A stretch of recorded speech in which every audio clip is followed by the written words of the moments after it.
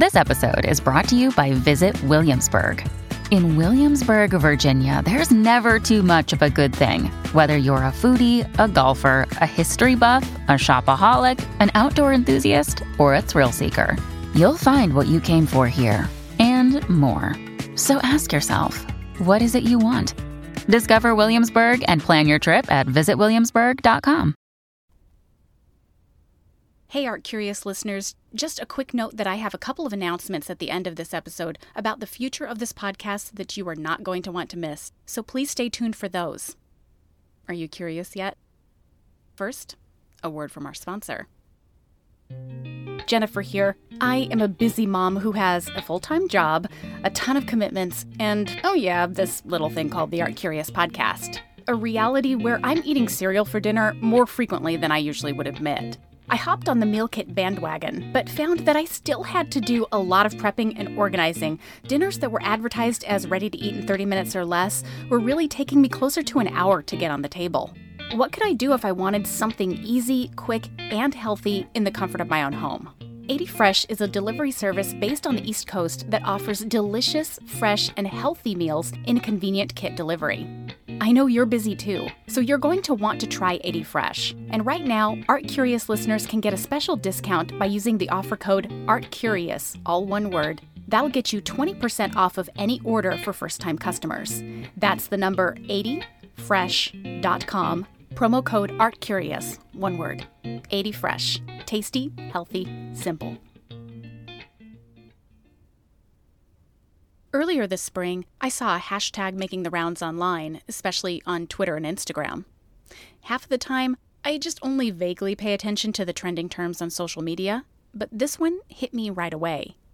For a lot of people, including myself, it was like seeing a beloved friend again, because this isn't a new hashtag. It's over a year old and was initiated originally by the National Museum of Women in the Arts in Washington, D.C., in conjunction with Women's History Month, celebrated every year in March. It read #5WomenArtists and was meant as a kind of a dare. As the museum's digital editorial assistant, Emily Haight, posted on their blog, quote, "Ask someone to name 5 artists, and responses will likely include names such as Warhol, Picasso, Van Gogh, Monet, Da Vinci, all male artists. Ask someone to name 5 women artists, and the question poses more of a challenge. It's sad, but a true statement. How many of us, especially those without in-depth artistic training or interest, can really name 5 or more women artists? Maybe, if you're lucky, you can remember Frida Kahlo or Georgia O'Keeffe. And bonus points if you can recall our previous discussion on Elizabeth Vigée-Lebrun. But especially in terms of artists who were around prior to the 20th century, the game grows much harder. Why? What's the problem of the woman artist? And how can we fix it?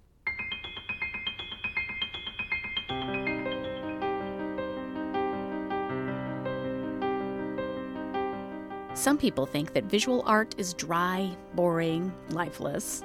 But the stories behind those paintings, sculptures, drawings, and photographs are weirder, crazier, or even more fun than you can imagine. Art history is full of murder, intrigue, feisty women, rebellious men, crime, insanity, and so much more. And today we're talking about women artists, the historical difficulties in becoming an artist, the challenges present therein, and the limitations and legacies of one very important Renaissance painter. Exploring the unexpected, the slightly odd, and the strangely wonderful in art history. This is the Art Curious Podcast. I'm Jennifer Dassel. Nearly 50 years ago, the journal Art News published an article by art historian Linda Nochlin that created a firestorm within the arts community. It was the early 1970s, and emboldened by the rise of second-wave feminism in the U.S. and elsewhere, Nochlin began her article by asking one simple question. Why have there been no great women artists? This article is a classic in art history classrooms throughout the world, and if you were to read only one article pertaining to feminist art theory, this is probably it. At first glance, it seems like the question itself is kind of funny, or maybe it's being asked ironically or facetiously at the very least. But it turns out that Nochlin wasn't trying to make fun. She was trying to be very, very serious. The article showed that there are several ways of trying to undermine or refute this question of great women artists.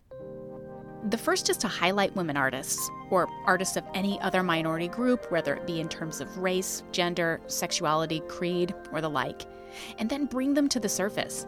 Then these so-called hidden figures of art history will be revealed for the great geniuses that they actually are. Or at least that's the big hope, right? The second way of shining light onto this question is to bring forward the deeper biases and underlying assumptions that the question actually reveals. Because here's the real thing that Linda Nochlin says in her iconic article. Yeah, maybe there haven't been any great women artists, with great being the most important word. There really isn't a female equivalent to Michelangelo or Picasso, Rembrandt, Van Gogh, even though all of these artists had women creating in their communities and even worked alongside some of their male compatriots. But big name, internationally recognizable artist status? That was just not something that women have achieved. And why is that? Well, it's kind of simple at the very bottom of it. Because there have been so many biases against most women throughout history, the deck was simply stacked against them. How could a woman become a great artist, for example, when she didn't have the education, the opportunities, the support she needed to rise to the level of the very best? Let's step back for one little aside and note that this question of bias isn't just limited to women artists. It's directed really at any artist, especially to those prior to the 20th century who weren't male, white, and descended from the European tradition. But the thing that's still shocking as an art historian is how slow things are to change. The imbalance still carries over in contemporary art today. In her book, After the Revolution, Women Who've Transformed Contemporary Art, author Eleanor Hartney looks specifically at issues of gender imbalance in exhibitions at museums and galleries throughout the U.S. She noted that since the 1970s, historians have made much more headway in identifying women artists and furthering the study of these artists. But she also performed a research study that I think is so revealing. She looked at a number and percentage of solo art exhibitions separated by gender over the past 4 decades. It turns out that in the case of both museums and galleries, solo exhibitions devoted to women are still significantly lower than those devoted to men. And this is still going on half a century after the so-called feminist revolution. Women are still being shown in museums half as much as men are, at best. And in many situations, it seems like they're being represented only a third as much. So the issue of gender specifically is complicated in terms of art history. But so is the concept of greatness in and of itself. What does it mean to call someone a great artist? Essentially, greatness might just be another way of saying genius. Someone who is so incredibly good at what he or she does that they are considered leaps and bounds above us common folk in their creation or thinking. A few episodes back, we talked about the concept of the muse, those goddesses who were the original sources of inspiration to poets, musicians, and artists of all types in the classical worlds of ancient Greece and Rome. The muses were thought to bestow their celestial gifts onto us mere mortals, and that's how the great works of art and literature were created. But somewhere along the line, that thinking shifted away from the gods and back towards humans. My money's on the Renaissance, and by the way, as a critical time period here, but things certainly got worse during the Enlightenment of the 18th century, when genius essentially became codified. A narrative surrounding genius, what it is and what it isn't, was constructed. And here it is. Anyone who is an actual, honest-to-goodness genius is just born with it. Their talents are innate and they just bubble up out of a person. Genius can't be learned or taught, but then it also can't be contained. So here's what you're typically going to see with an artistic genius. Ready? The artist at a young age is seen as a wunderkind and comes under the wing of some incredible and/or famous teacher. But almost immediately, the instructor has this come-to-Jesus moment where he realizes that his student is already so naturally great that the student has surpassed the master. You've heard this all before. I mean, really, it's a common trope in like every martial arts movie at the very least. The pupil becomes the teacher. And if you're a longtime listener of this podcast, it should also already sound familiar to you, because this is the exact same origin story that was told about Leonardo da Vinci and Michelangelo in episodes 1 and 4, respectively. It's a nice concept, right? It's super romantic. It's probably also a myth. Another day is here, and you're ready for it. What to wear? Check. Breakfast, lunch, and dinner? Check. Planning for what's next and how to save for it? That's where Bank of America can help. For your financial to-dos, Bank of America has experts ready to help get you closer to your goals. Get started at one of our local financial centers or 24/7 in our mobile banking app. Find a location near you at bankofamerica.com/talktous. What would you like the power to do? Mobile banking requires downloading the app and is only available for select devices. Message and data rates may apply. Bank of America N.A., member FDIC. When you need mealtime inspiration, it's worth shopping Kroger, where you'll find over 30,000 mouth-watering choices that excite your inner foodie. And no matter what tasty choice you make, you'll enjoy our everyday low prices, plus extra ways to save, like digital coupons worth over $600 each week. You can also save up to $1 off per gallon at the pump with fuel points. More savings and more inspiring flavors make shopping Kroger worth it every time. Kroger, fresh for everyone. Fuel restrictions apply. Though many people might have an innate talent, it's rarely expressed in raw, unencumbered genius. To become an artist, you've got to work at it. Really work at it. And that was as true even for the Renaissance masters as it is for an art student today. Back before there were legit art schools, there were apprenticeships. And you could apprentice with a painter or a sculptor the same way that you can apprentice with a blacksmith or a baker. And even if he was a freakishly amazing natural art apprentice, he would still have to toil for hours each day, copying his master's works, doing assignments in perspective or color or figure drawing, and even assisting in his own teacher's creations or commissions, and not getting the credit for it, of course. When it comes down to it, there was this whole system in place of instruction, of patronage, of reasons and means that allowed an artist to make it. This system is still in place today, although it is much more democratic, even if it isn't perfect. But who wasn't part of that system? Mostly, women weren't. For many, art was considered a trade or a bankable job, and if you were really good, you could make your living with commissions from church, state, or private wealthy individuals. And who really made those kinds of livings? The men. So what did women do? Well, a number of things, but mostly they got married, cared for young children, maintained their households, or were otherwise engaged in domestic cares and so-called women's work. But they certainly didn't get outside the home that much, and certainly not to pursue training to become fine artists. Even among these burdens and restrictions, some incredible exceptions stand out. In fact, the artist and writer Giorgio Vasari, the guy who is thought to be the first artist biographer for men like Donatello and Michelangelo, and who paved the way for modern art history, it turns out that he actually discusses 4 women in his compilation of Italian Renaissance art, Lives of the Artists, which was originally published in 1550 and was expanded about 20 years later. That Vasari profiles 4 women was actually a huge surprise to me, because this completely refutes the idea that there weren't incredible, important, respected, and also well-known women working during the Renaissance. Sure, it wasn't common for women to be artists, but some were, and they were also deemed critical enough that big man Vasari wrote about them. The most well-known of these artists mentioned by Vasari, and probably the most well-known woman artist before the 18th century, is Sofonisba Anguissola, a painter born in 1532 in the northern town of Cremona.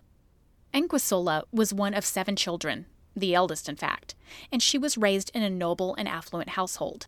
And that right there is your first tip-off that she could become a great woman artist. She had the money and the means to do so. The second important facet to our artistic development: her father. Seriously, I don't mean to go all John Mayer on you guys, but fathers, be good to your daughters, and be ambitious for them. Don't treat them differently because they are girls. Papa Anguissola certainly believed in this credo at a time where it wasn't common to do so. He was atypical in that he encouraged his daughters, as well as his one son, to cultivate and perfect their cultural talents. It had enough of an impact that all 6 of Sofonisba's sisters became painters. But Sofonisba was the most accomplished and renowned by a landslide. How did she accomplish the feat of becoming a successful working artist in Renaissance Italy? It turns out that in this way, too, Sofonisba was doubly atypical. The vast majority of female artists, all the way up into the 20th century, started down the path because their fathers or their brothers were artists themselves. And so these women could pick up the skills of the trade in a casual and even secret way back at home. But Papa Anguissola wasn't an artist. Instead, he supported her educational interests by asking two well-respected local painters to make an exception to their usual apprenticeships and to take on his daughter as a pupil. And with that, Sofonisba received a total of 3 years of professional artistic training. And she may have even had a little more than that. According to the fantastic website Smart History, there is an existing letter from May 1557 in which Sofonisba's father wrote to Michelangelo. Yep, that Michelangelo. Thanking the artist for the, quote, honorable and thoughtful affection that you have shown to my Sofonisba, my daughter, to whom you introduced the practice of the most honorable art of painting. As Smart History reminds us, what's totally clear is that Sofonisba met with Michelangelo. But who knows how long the meeting or the connection lasted? It could have been a day, or perhaps, as some have suggested, it could have been its own longer-term apprenticeship. We may never know for sure. But what we do know is that as an artist, she was lauded enough that she got some major attention, and so much so that she was actually able to garner a position as a lady-in-waiting to the Queen of Spain, Elizabeth de Valois, and she continued to paint officially for the court, and unofficially for herself, until she left Spain during the reign of King Philip II in 1571. We've already established that Sofonisba Anguissola, as a general rule, was unique in her situation and training for the time in which she lived. But guess what?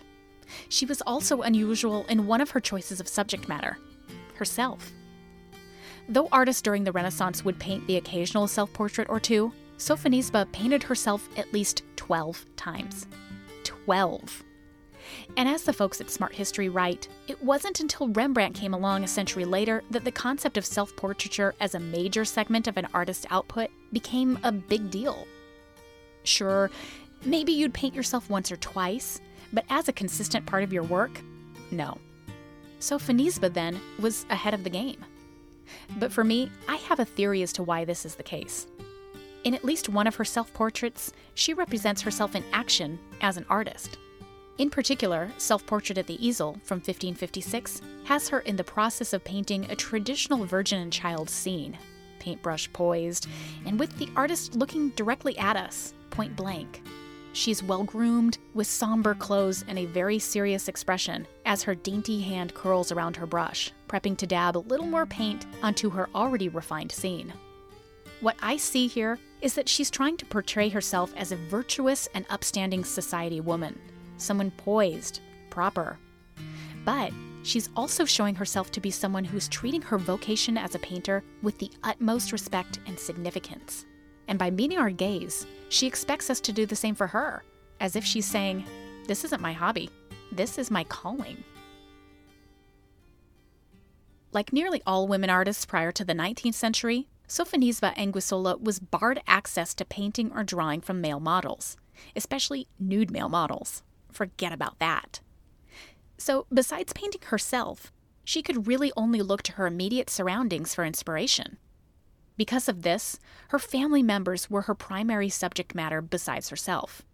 In my personal favorite of Sofonisba's works, called The Chess Game from 1555, the artist presents a scene with 3 of her sisters, Lucia, Europa, and Minerva, playing the titular game while an older woman, presumably their governess, looks on. It's a fun and really rather charming scene, and each of the figures is shown in a different pose, at different ages, and with a variety of texture and materials in their dresses. That, combined with the fantastic landscape backdrop of the scene, fully illustrates how talented Sofonisba was as a painter to be able to pull off all those variations of design. But that's not all. The painting is also filled to the brim with girl power. Sofonisba's sisters aren't standing around doodling or gossiping or sewing. They're involved in something far more surprising. Their older sister specifically chose to represent them playing chess on purpose, because it is a supremely intellectual game, and it was associated with eggheads all the way back in the Renaissance, just as it is today. But back then, such intellectual pursuits were often considered too rigorous or too cerebral for women to understand, let alone to actively play. And of course, only gentlemen of leisure and good breeding were really supposed to be able to play such a highfalutin game. But here, we see a chess match that has been effectively completed by 3 young women. Girls, actually. The eldest sister, Lucia, standing at the left, moves her hand across the chessboard looking at us, the viewers, with a relaxed, confident smile, while her opponent, middle child Minerva, raises her hand in surrender. The littlest sister, Europa, grins at Minerva, showing her teeth in a show of unrestrained glee, understanding that skill and thrill was involved in this defeat. What seems on the surface to be a simple scene is anything but. Sofonisba was making an active choice in depicting this game and showing her sisters engaging delightedly in it. These are women who are smart enough and educated enough to really get this complicated game. And as art historian Mary Gerard noted in a 1994 article for Renaissance Quarterly, Sofonisba Anguissola was making an even bigger point about gender with the game itself. Okay, get ready for a deep dive about chess. Chess was originally introduced in Italy in the early part of the 16th century, when it became very popular very quickly among men of the aristocracy. But during that time, there were some changes made to the game that granted various chess pieces new abilities and movement options. The bishop, for example, was given the ability to move diagonally in an infinite number of spaces, when previously it was only allowed to move diagonally one space at a time.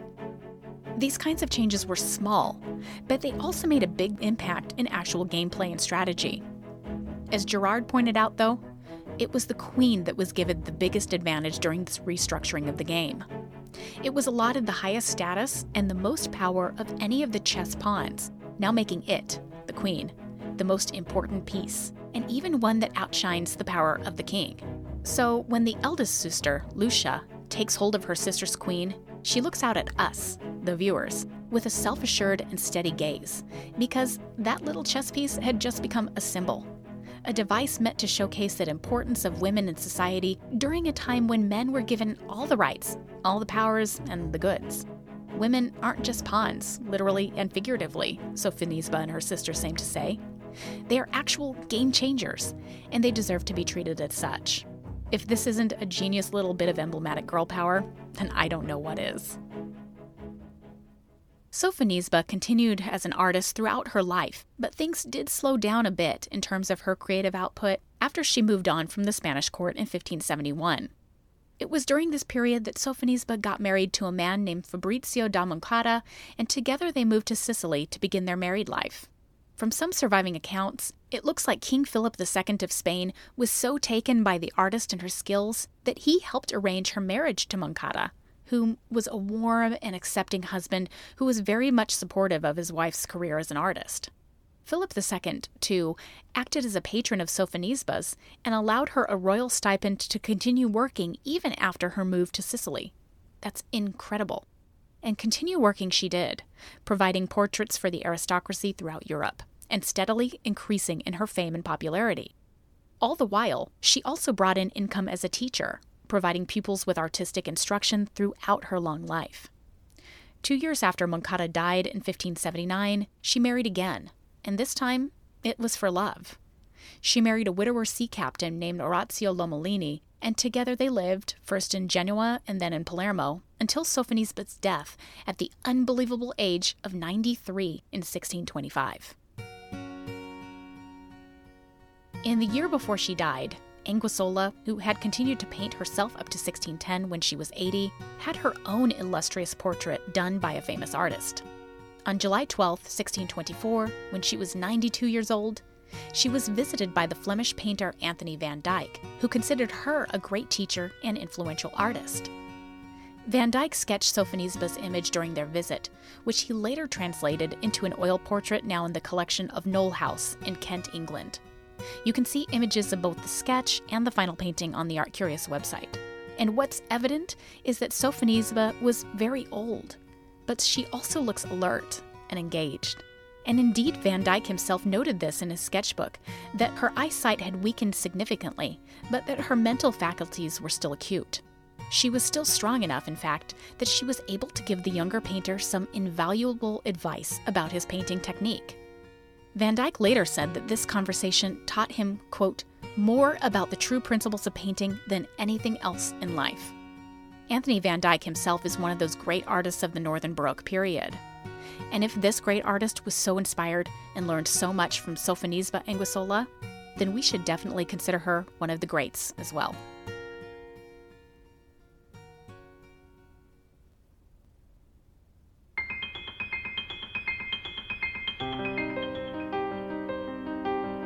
Thank you for listening to this episode of the Art Curious Podcast, a proud member of the Modest Pod Network. This episode was written, produced, and narrated by me, Jennifer Dassel. Our production and editorial services are provided by Kabunki Creative. Video, content, ideas. Learn more at KABOONKI.com. The Art Curious Podcast is fiscally sponsored by VAE Raleigh, a 501c3 nonprofit creativity incubator. That means that you can donate to the show and it is fully tax deductible. So if you can help, please see our website for further details. And you can also go there for images and information for today's show and links to our previous episodes. That site is artcuriouspodcast.com. And please feel free to contact us via the website, email us at artcuriouspodcast@gmail.com, or find us on Facebook, Twitter, and Instagram at artcuriouspod. Please tell anyone about the show in any way that you can and you want, and please remember to subscribe and review us on iTunes. A lot of what I hope to do with this podcast is to open up the world of the visual arts to a bigger audience, especially to those who don't typically feel that interested in it. And luckily, I am not alone in this endeavor. There's a great community of people out there who are hoping to democratize art and art history, bringing it to life, making it fun, and showing its relevance. I personally was thrilled when I discovered art historian Ellen Oridson's great blog, How to Talk About Art History. And I was charmed by her "It's easier than it seems" tagline. So, across email, we struck up a conversation. Today's special episode of Art Curious is the end result of this, a collaboration. And Ellen has her own contribution to this topic on her blog. She's looking at 5 different artists inspired by the 5 Women Artists hashtag, and briefly discussing why each of them have been left out of the traditional art historical canon. So please check it out on her site. That's howtotalkaboutarthistory.com. And now for some big news. We're taking a break for a couple of months so that we can actually prep for an all-new season of Art Curious. Yes, a season, an actual season, like many of your other favorite podcasts. We will be rebroadcasting a couple of our older episodes over the next few weeks, as well as releasing some bonus behind-the-scenes content. But we'll be returning in late July with an all-new thematic season that'll take us through the rest of the year. You guys, I am incredibly excited about it, and I bet you will be too. So to make sure that you don't miss anything, subscribe now to us on iTunes or wherever else you get your podcasts, and you will be the first to know when we are back.